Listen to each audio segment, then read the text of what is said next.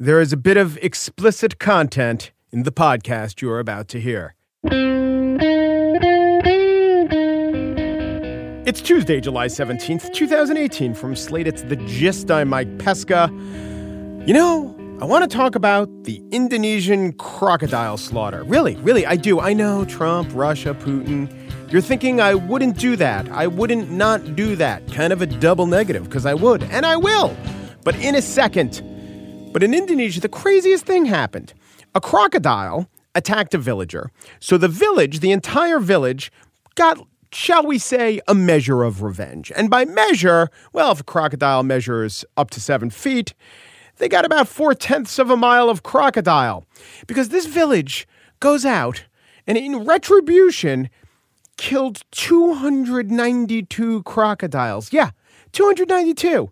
Now, I found that, let us say, excessive, a bit off-putting, but Reuters framed it not as a crocodile mass murder, but as almost an example of plucky can-do Indonesian spirit. Villagers in eastern Indonesia took matters into their own hands over the weekend, slaughtering 292 crocodiles after a man was killed at a breeding farm. The Amish do a barn raising, the Indonesians kill 292 crocodiles. But the press coverage left a little more answers than questions. To quote the Washington Post, it's particularly troubling that although nearly 300 crocodiles were killed, it's unclear whether the animal that killed the villager was among them. Really? That's what's particularly troubling? I know crocodiles are not charismatic, sympathetic, fluffy, or benign. I know they're, in fact, chompy and dangerous. But the troubling thing isn't the 292 crocodiles that were killed. It's that one specific crocodile might not have been killed for just being a crocodile, I might add. Well, to be a little more precise, and this is again according to the Post, for being a crocodile kept in ill-advised proximity to the people, Post says. Although the sanctuary was licensed, officials suggest that a security guard whose job it was to keep people away from the dangerous animals may be charged with negligence. Others question the logic of keeping ponds full of crocodiles so close to a populated village. Yeah, I am among those others. I would say the villagers are among those others, questioning that decision. And they did their questioning with machetes and pitchforks. Elsewhere in the article was this reference. No charges have been brought against anyone involved in the mass cull. The cull sort of gives it a sheen of the methodical, does it not? Listen, I don't think a cull was going on. I think we had on our hands some pissed off Indonesians who wanted to kill themselves some crocodiles. Cull. Well, cull is, I guess, one letter away from kill, or two if you spell kill right or cull wrong. I know, there are bigger issues in the world, but oh my God, can you imagine if these were lions or tigers that the Indonesians killed? I mean, they would be brought before the World Court of Twitter outrage or something. Anyway, like I said, we've got bigger reptiles to fry today. Today, Donald Trump walked back his comments. He retroactively retracted a contraction. Wouldn't, should have been would. We will have full team coverage, and it won't disappoint. And by won't, I think you know. I mean, it will. So that'll be the spiel. That could be a tipping point for the presidency. Though by could, I probably mean couldn't, or maybe I mean cull. But first, while several Indonesians, a few hundred crocodiles, and the president of the United States seem not to be living their best lives, or in the case of the crocodiles, any life at all, it's no reason you can't be. Bridget Schulte of the New America Foundation and the head of the Better Life Lab is doing a new podcast for us at Slate, and she's here to talk about why we're so overworked yet dissatisfied with the news coverage we're getting from everyone but Hannity. Okay, maybe that's overly specific. Bridget's more of a generalist, and listen, she'll relate to you and your problems. I guarantee it.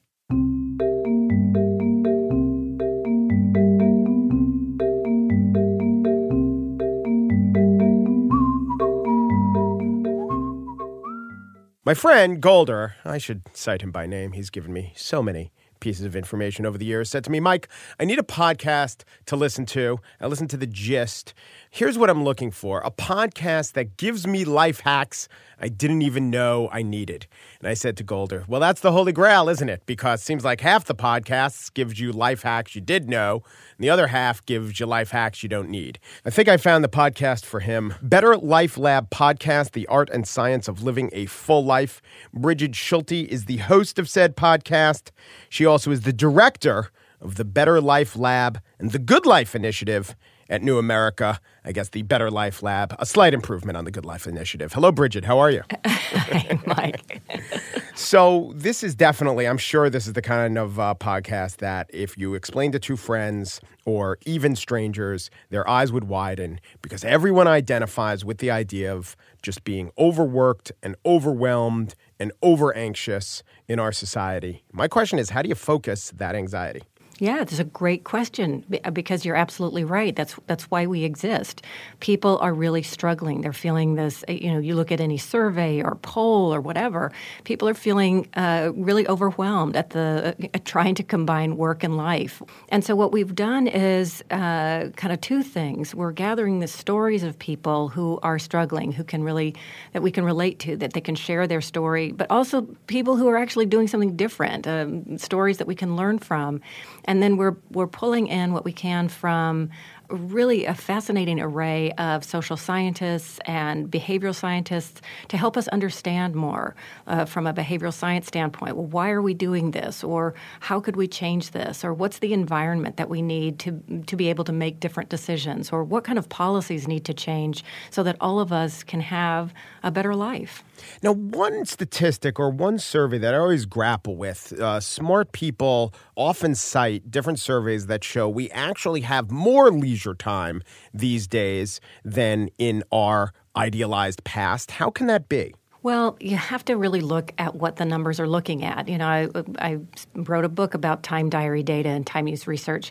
And what you see is when you look at averages, you can argue the work hours in the United States are falling, therefore leisure hours are going up. What that ignores is that actually work hours are going down for people in low-wage jobs or contract jobs, but they're not capturing the fact that maybe they'll have like another job or drive Uber. And I think it's really important to differentiate free time from leisure. Okay. Leisure itself, when you look at how the Greeks defined it, and they're the ones that came up with leisure and said it was the point of living a good life.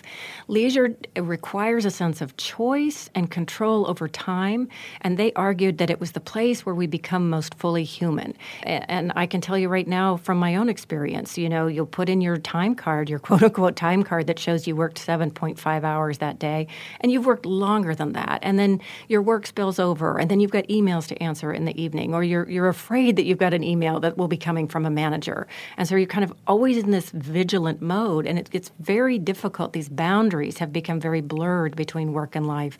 And so it feels like work spills over and just never ends.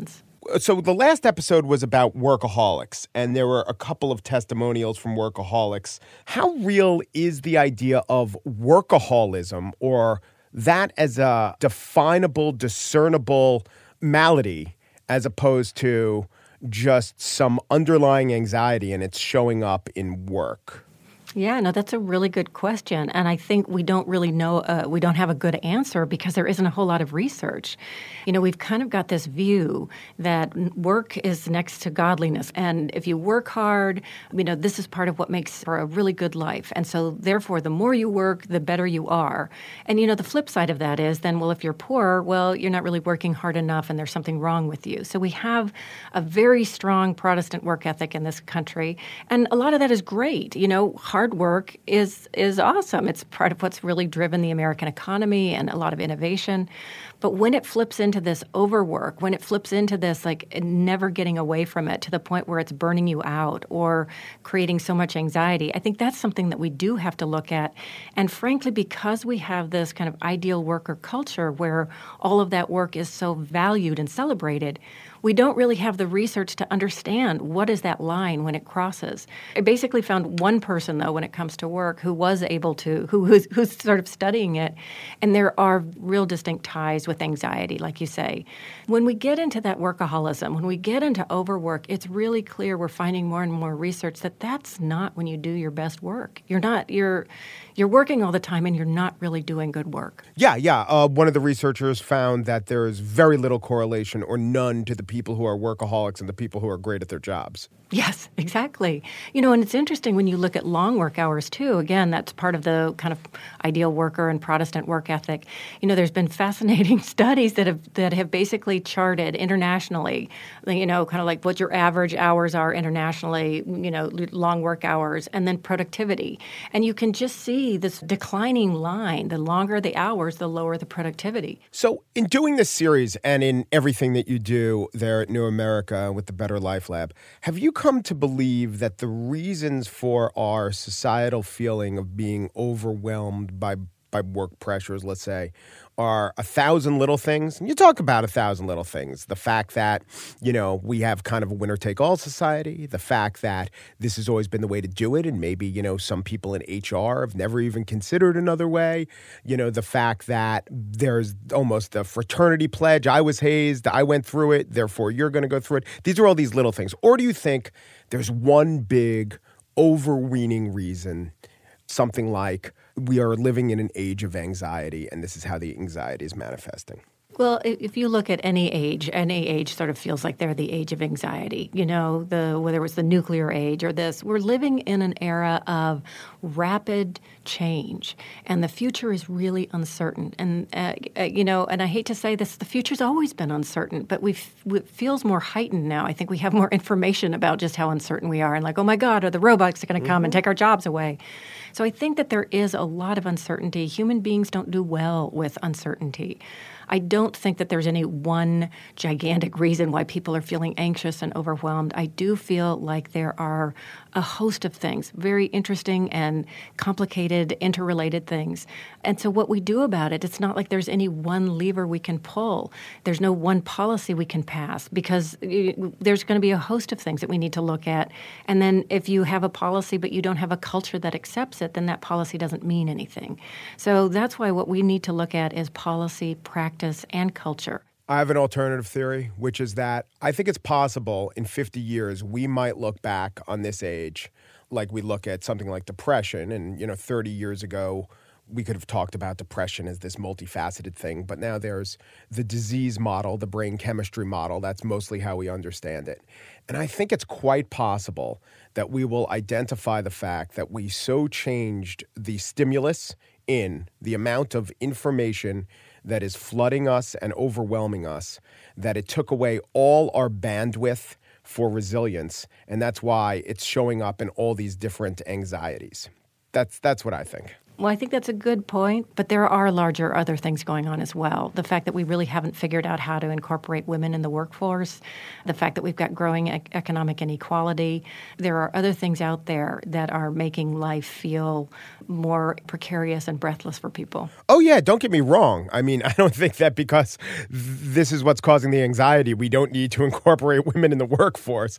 We don't need to reshape society to better take care of people. I just think the huge explanation for our anxiety has to do with stimulus and media. Yeah, I'm just going to push back a little bit on that. When you look at work hours, they started to increase for like managers and professional workers in the 1980s, and that was long before everybody had an iPhone in their pocket. And that's one of the things that I'm really interested in looking at. Why did they start increasing in the 80s? I think there are other things out there that I think we will find as we look back that no doubt what you're talking about has been a huge factor, but I think there are others as well. All right. Bridget Schulte is the author of the best-selling Overwhelmed: Work, Love, and Play When No One Has the Time. And her podcast, Better Life Lab, is a new Slate feature from New America and her. Thank you, Bridget. Thank you.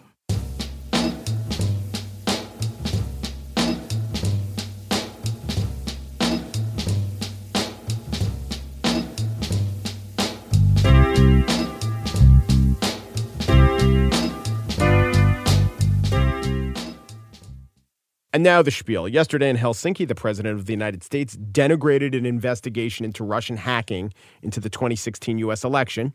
He raised red herring questions about a DNC server and a Pakistani-American congressional staffer who had nothing to do with the hack. He said America bears some of the blame for meddling in the election.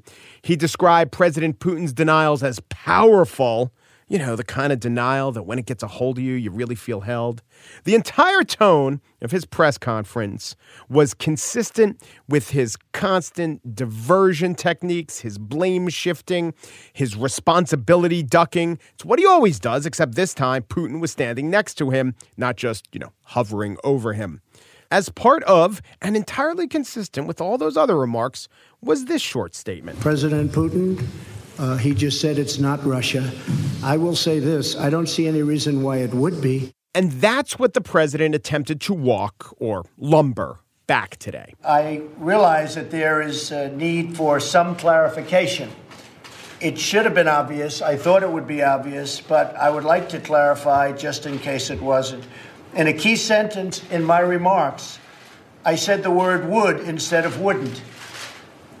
The sentence should have been, I don't see any reason why I wouldn't or why it wouldn't be Russia. Now, we read that off a piece of paper. At a later point in the remarks that he was making before reporters, he glanced up from the paper and extemporized this little beauty. And I've said this many times, I accept our intelligence community's conclusion that Russia's meddling in the 2016 election took place.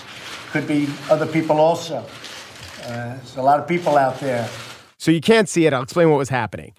I accept their conclusions that it was Russia. That part was read from the paper. And then he looks up, undercuts it all, and says, that could be other people too. That was all Trump.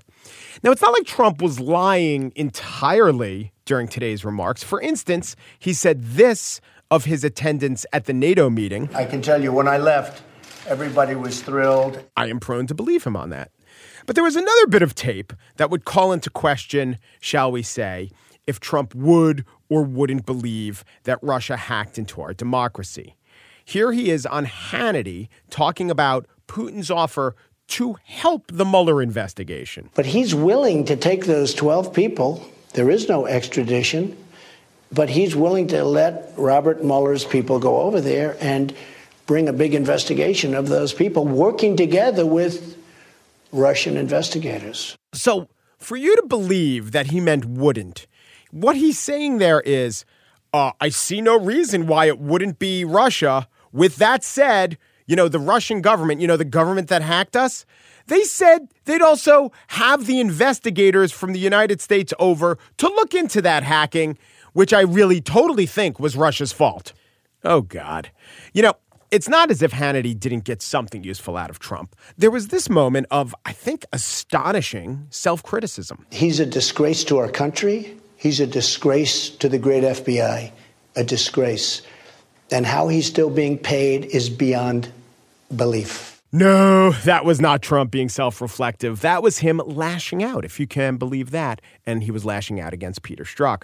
Because when has Trump ever been self-critical? When has he ever even been self-deprecating? He's never been. I can't think of a time when he's been. All right, now keep that in mind, that Trump just never is even playfully critical of himself, never says anything that could anyway reflect poorly on his intellect or his capacity or his power. All right, keep that in mind. And I'm going to play you another bit of some of the statements that he made today. Just to repeat it, I said the word would instead of wouldn't. And the sentence should have been, and I thought it would be maybe a little bit unclear on the transcript or unclear on the actual video. The sentence should have been, I don't see any reason why it wouldn't be Russia. Sort of a double negative. So that was Trump reflecting on what he meant to say and really wanting us to know that he was using poor grammar and a double negative. Is that what that was?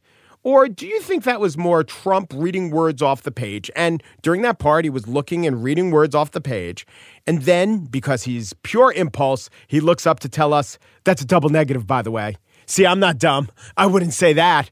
Even though the entire point of the walk back was to try to convince us that he meant to say that.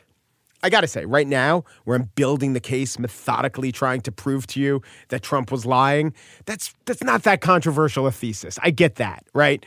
Resolve, Donald Trump acts in self-serving ways, engages in dishonesty. It's not exactly Stephen Hawking trying to convince the astrophysics community about gravitational radiation. It's like I have a corkboard, and on one part of the corkboard, it's a big picture of Trump, and on the other part of the corkboard is an index card with the word lies, and I slowly take my red thread emanating from the Trump picture and pin it to lies. I'm building my case.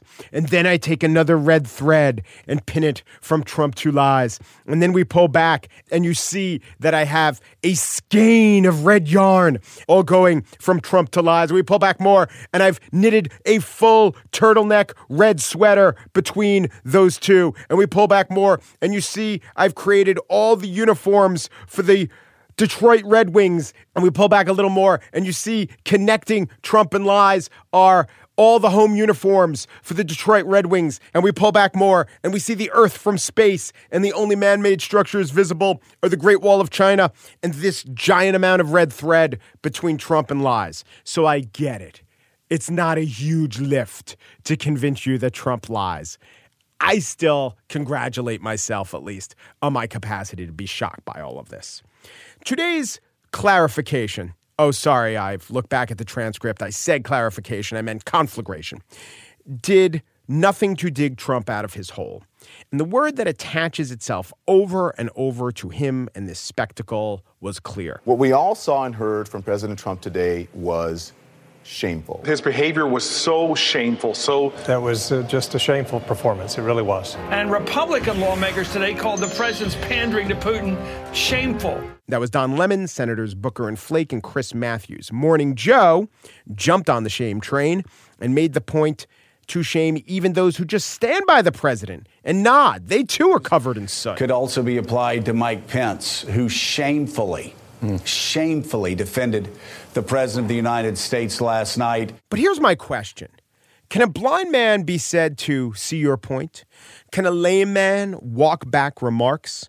Can a tone-deaf amnesiac sing a familiar tune? No more than what they are saying of Donald Trump, that he is a man who should be ashamed. Because Donald Trump knows no shame. He is constitutionally unable to experience shame, which is just about the only constitutional thing about him. So who's the shamed party here? It's not him or Don Jr. or Eric or Pence or Pompeo or Bolton or Jared. What about Paul Ryan? That guy's a crack whore for tax cuts with all the shame implied in that position, both those positions. All these people are impervious to shame, but they're also saturated in it. They're the typhoid Marys of shame. Luckily, there are enough people within the government, within the electorate, even within the ranks of Republican officials who acutely feel the shame that their countrymen in the highest positions cannot feel. And thankfully, those forces will not stand for the ongoing shaming of America. Oh, wait, that part where I said will not stand? I may need to correct that.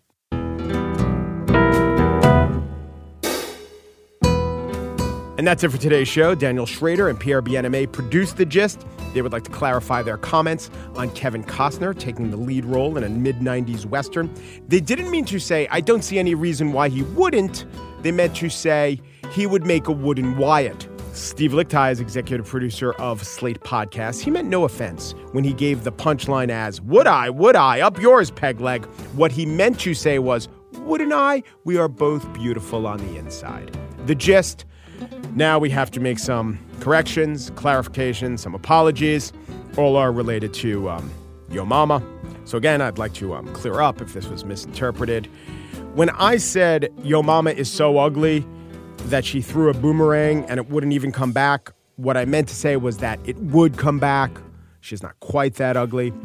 When I said that Yo Mama is so bald, when I rubbed her head, I could see the future. It's not true. I couldn't see the future. I tried many times. And finally, when I said Yo Mama is so fat that in the remake of Star Wars, she should play Admiral Snack Bar, I meant she shouldn't play Admiral Snack Bar. she clearly should not play the obese Mon Calamari admiral. Why should she? She obviously lacks the girth and the acting range, and I have heard that Andy Serkis has been cast in that role. I hope this clears things up. Peru, and thanks for listening.